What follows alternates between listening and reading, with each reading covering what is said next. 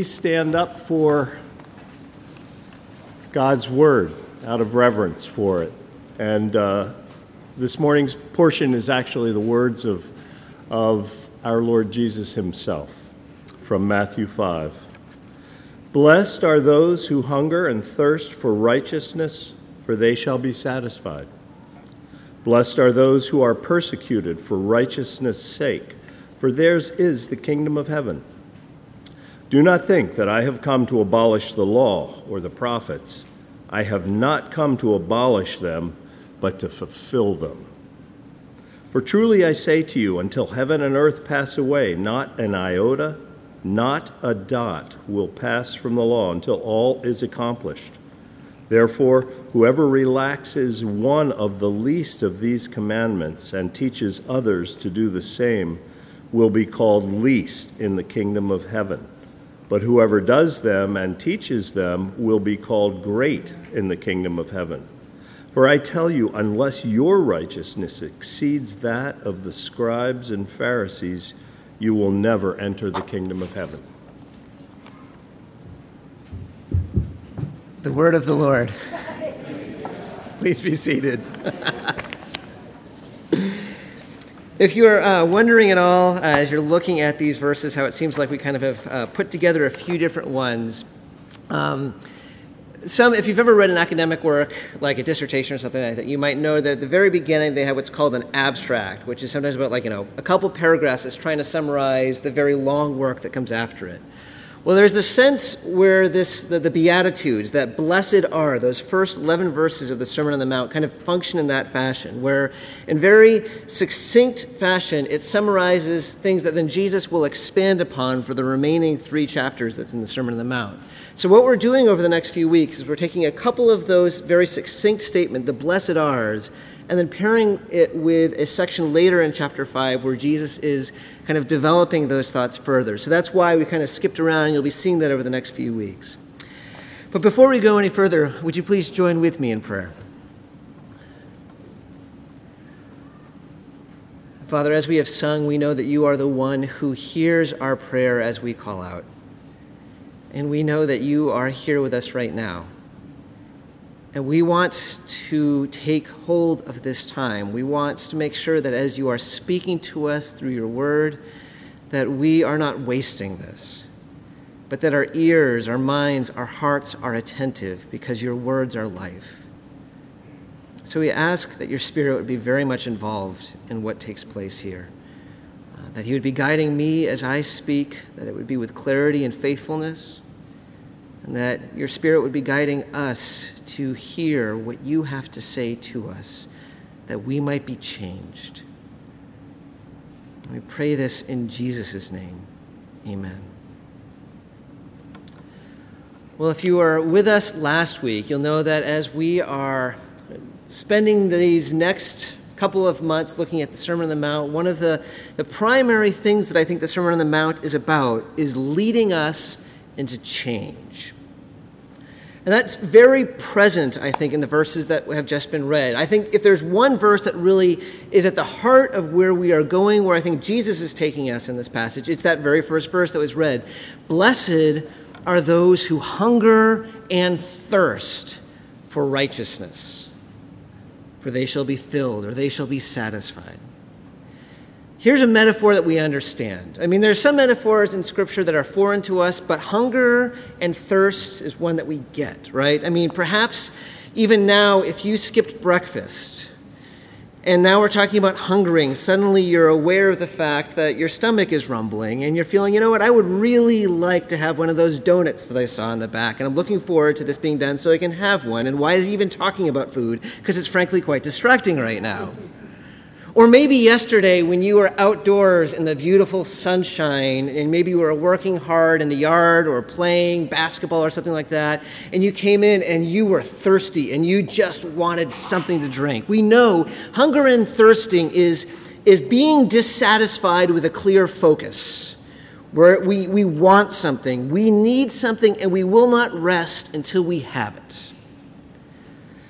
And that's what Jesus is saying. Blessed are those who hunger and thirst for righteousness. Blessed are those who are dissatisfied with the world, with themselves, because they long for righteousness, and they will not be satisfied until they get it. Blessed are those who are passionate about pursuing change. That's what Jesus says. That's the way of my kingdom. The way of my people are those who are wanting to change because they hunger and thirst for righteousness.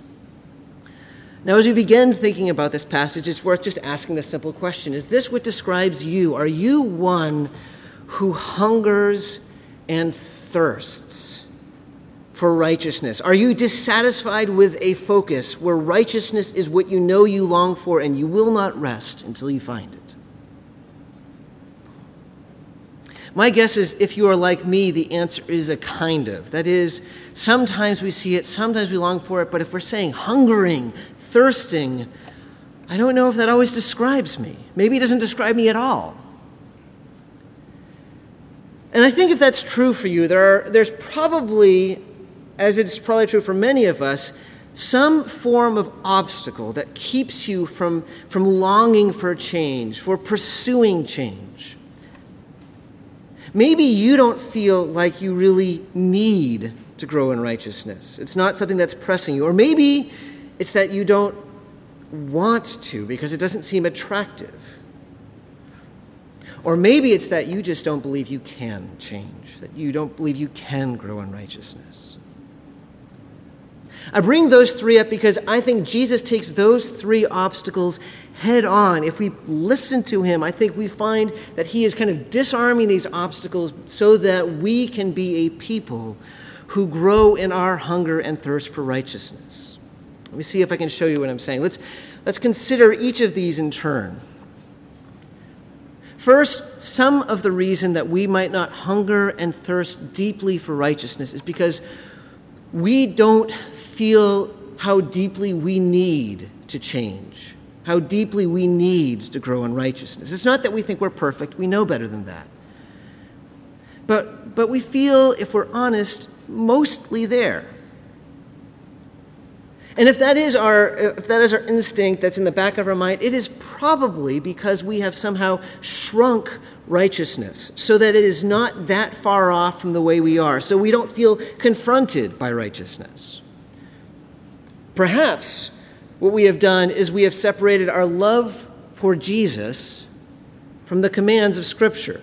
That is, we focus ourselves on what it means to love Christ, and we know that's important, but we don't spend that much time paying attention to all of the commands that Scripture has. We think maybe that's less of an issue. This is a tendency that's actually been in the church from almost the very beginning. Way back in, I think, about the 3rd century, a man by the name of Marcion decided that the Jesus that he saw in the New Testament was very different from the God of the Old Testament. Jesus is more loving, more tolerant about forgiveness. God is more harsh and about rules, and so he literally chopped up his Bible. He took part of Luke and some of Paul and got rid of the rest. More recently, you have people who identify themselves as red-letter Christians. And what they really mean by that is they want to pay close attention to the words of Jesus, or at least some of the words of Jesus, if they're honest, and maybe de-emphasize the rest as being somehow less important. Now, maybe we're not exactly like that, but if we're honest, I wonder how many of us see in ourselves a tendency to be focused on our relationship with Christ, and we know we're supposed to love him and trust him, but we find ourselves being impatient with paying attention to rules, commands in Scripture. That seems to be something that's more of the past, not present. So here's the danger with that. If we take Jesus and we remove him from the commands from the Old Testament, we have a great temptation to make Jesus a lot more like us than we realize.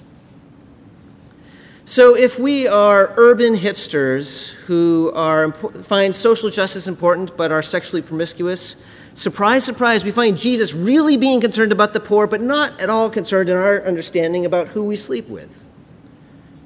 Or if, on the other hand, we are conservative, suburban, middle-class people who find morality important, well, we see Jesus really focused on morality, but we don't really notice when he speaks about what we should do with our wealth or how we should care for the poor.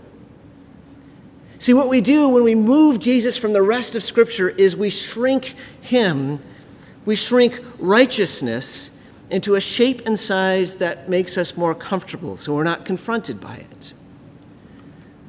But do you notice how Jesus speaks directly against that in this passage?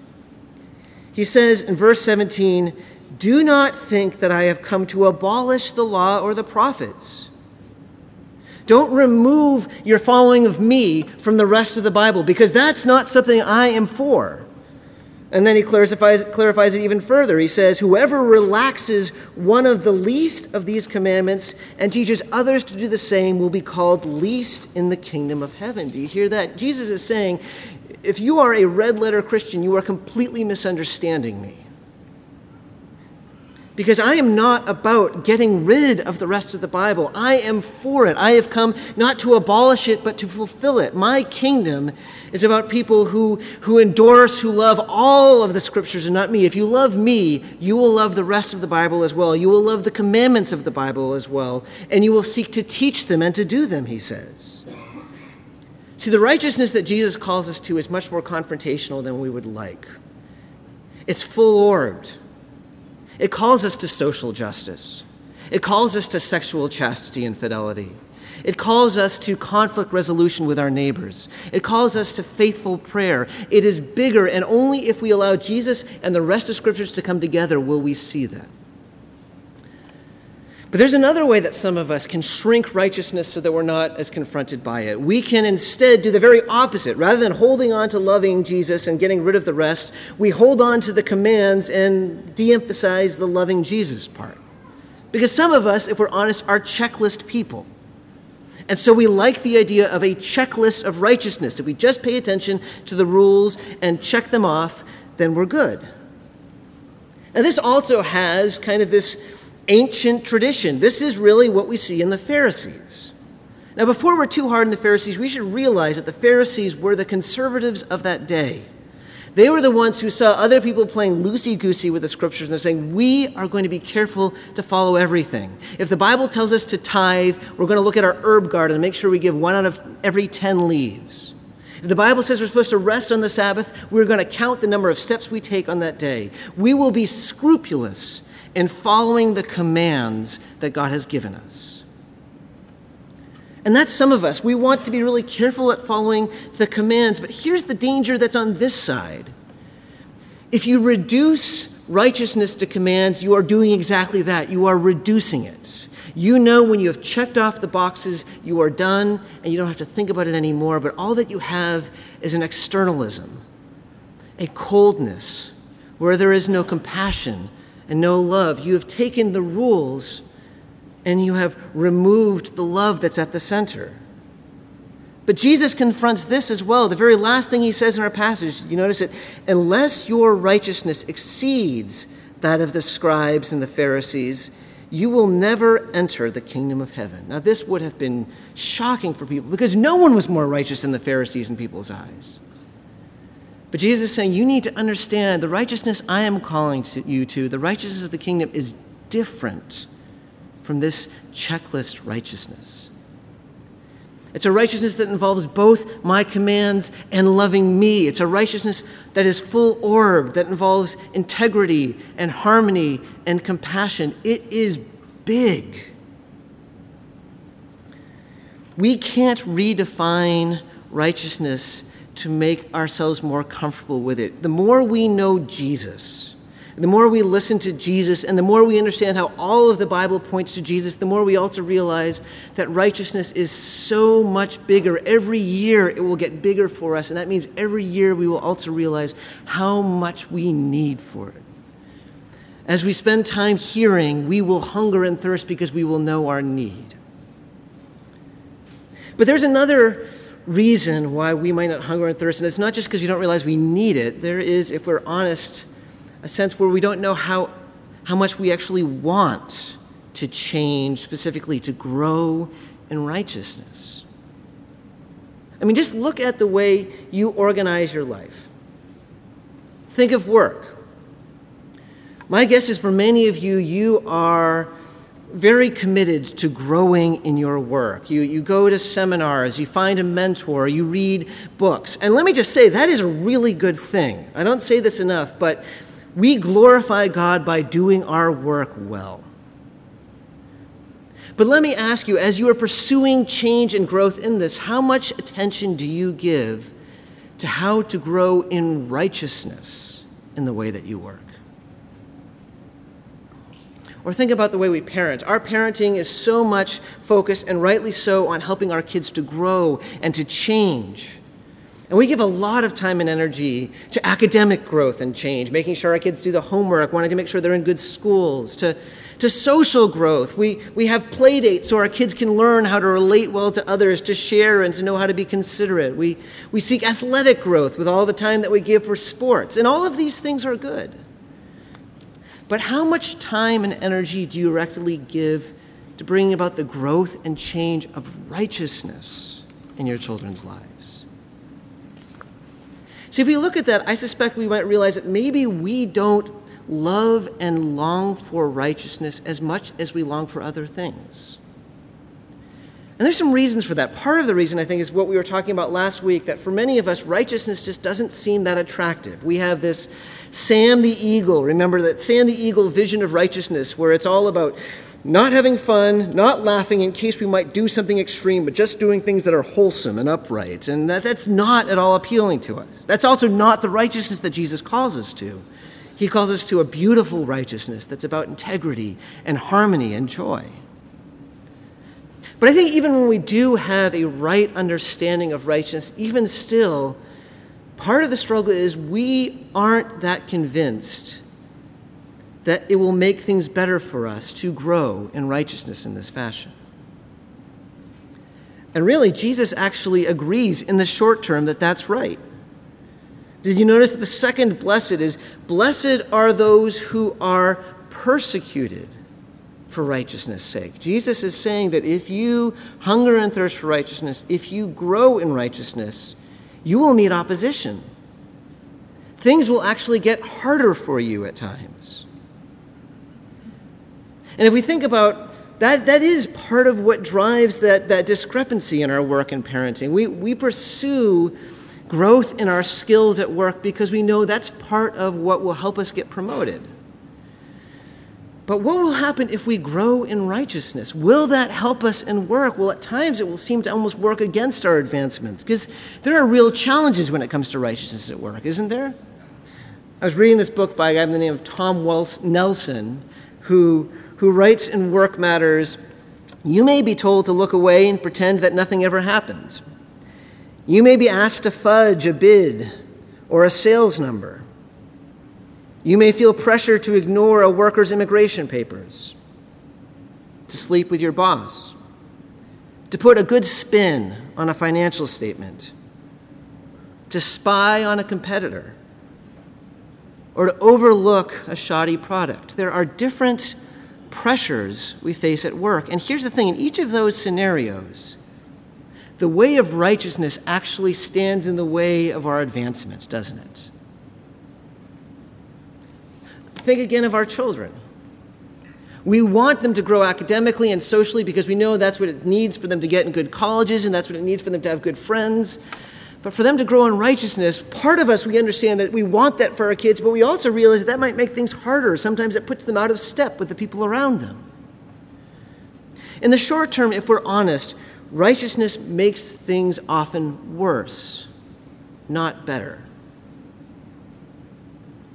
But Jesus is calling us to a lifestyle of delayed self-gratification here.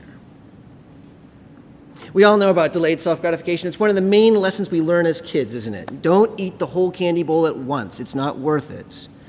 Or don't just play outside with your friends when you got homework because you need to get homework done. Or continue to persevere at practicing in sports again and again, because even as hard as it is, it will pay off in the end. We learn, and if we're honest, we're continuing to learn how delayed self-gratification, how perseverance is ultimately what leads to the kind of life that we want. And Jesus says this is exactly how it is for life when it comes to righteousness. Yes, if you pursue righteousness, you will experience opposition and persecution. but you will also be blessed. Blessed are those who hunger and thirst for righteousness, for they will be filled. They'll be satisfied if they pursue it in this way. Those who practice the law and teach others to do so will be called great in my kingdom, he says. This is the life that you want. It's a life in the short term that's hard, but in the long run is the life of blessedness. I was reading something interesting. A guy by the name of Jonathan Haidt wrote a bestseller a number of years ago called The Happiness Hypothesis. This is a social psychiatrist at New York University, and he was doing a lot of research trying to distill what is it that causes some people in society to be more happy than others. And after lots of interviews and lots of analysis, he said, really, it can be boiled down to three things. You need to have right relationships with others. You need to have right relationship to your work so that you view your work as a vocation where you're giving yourself to something bigger. And you need to have a right relationship with something that is bigger than yourself. If you think about it, he's just defined righteousness. Righteousness, to walk humbly and well with others. Righteousness, to see your life as service to others in your work and the rest of your calling. Righteousness, to have a right relationship with God. He is saying, without even realizing it, that the path to happiness, that blessedness, comes in righteousness. Short term, we don't feel it, but long term, and we know this, don't we? I mean, sometimes we can be distracted by the shiny objects of life. But when we step back and we think, what kind of life do I actually want? It's not necessarily a life where there's lots of advancement and income growth. It's a life where we can look at our lives and be proud of the person that we were, the integrity that we showed, the way that we dealt with others. And when we think of what we want for our children, we want the same thing, don't we?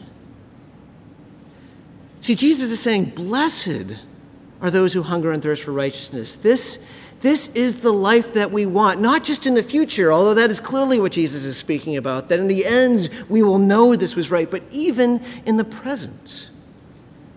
Do you see the beauty of the life of righteousness? Well, let me say, even if we do, even if these two obstacles are not issues, even if we realize we need to grow, and we really want to grow in righteousness, my guess is for many of us there is a third obstacle that is probably the hardest obstacle to overcome.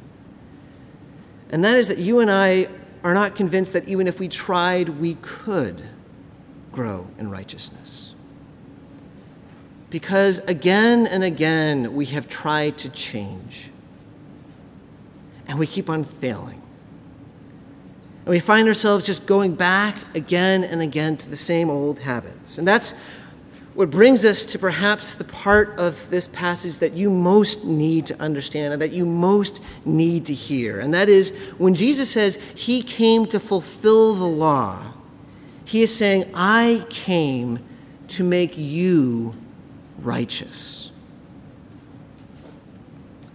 Sometimes when we hear people interpret this idea of Jesus coming to fulfill the law, we hear it as saying, Jesus saying, I came to do the law perfectly so that you don't have to fulfill the law. Now, there's an element of truth to that point. Jesus fulfilled all righteousness so that we don't ever need to accomplish this to be loved by God. That's true, but I don't think that's what Jesus is talking about here. And the reason I say that is because of what he says right after. After he says, I came to fulfill the law, he doesn't say, so you don't need to worry about it. He says, that means you should not remove one bit of the law. That anyone who relaxes the law is least, but anyone who seeks to do it. So clearly, whatever Jesus means by I came to fulfill the law, he assumes that means all the more that we should be obeying it and fulfilling it. Here's what I think Jesus is saying. Jesus is saying, all that the law was given to accomplish, I have come to finally do.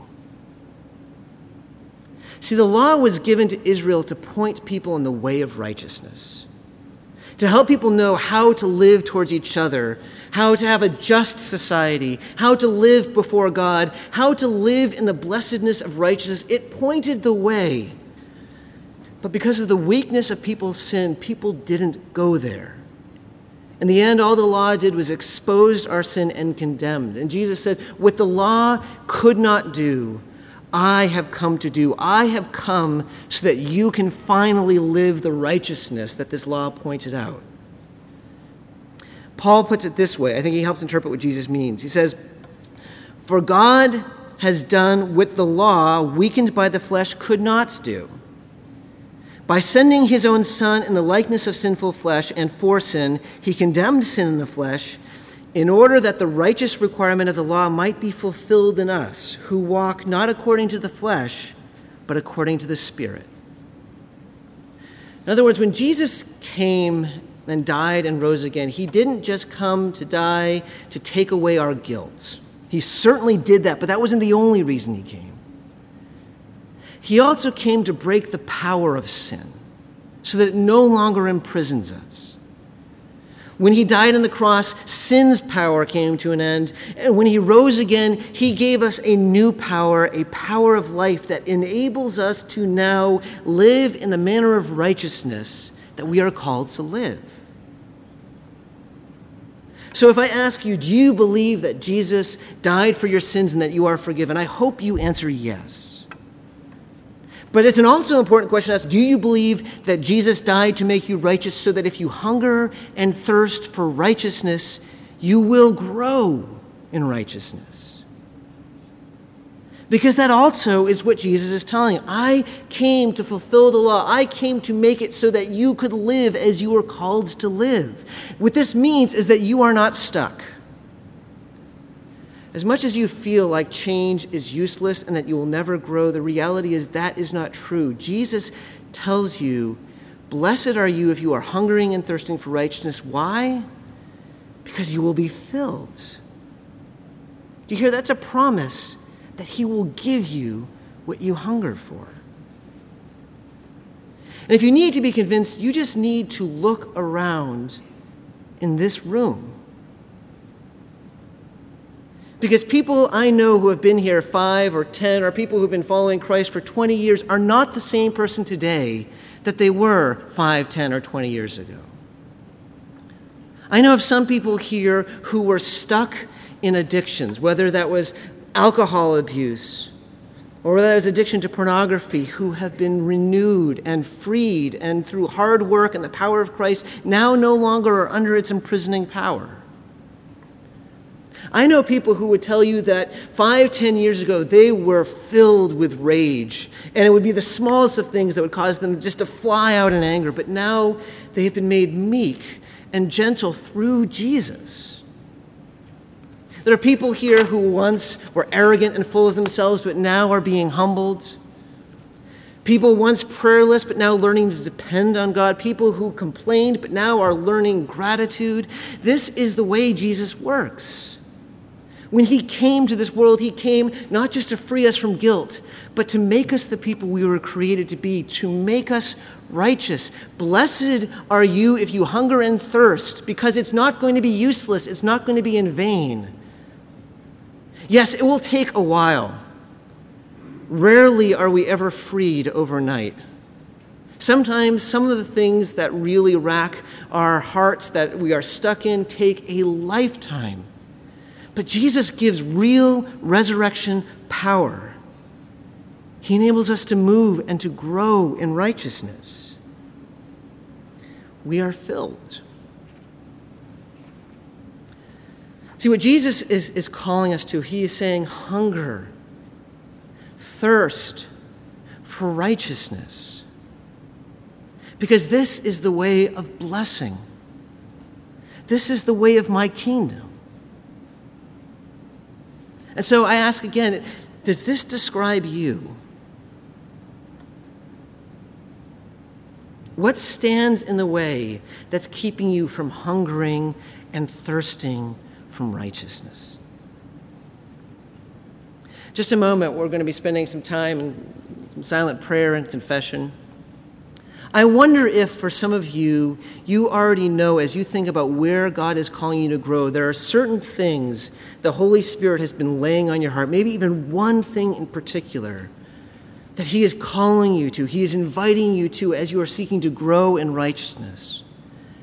And I invite you in this time of silence to confess that very specific thing and to ask for the power of Christ to enable you to grow, and then not just leave it there, but later on talk to someone and ask for them to pray as well.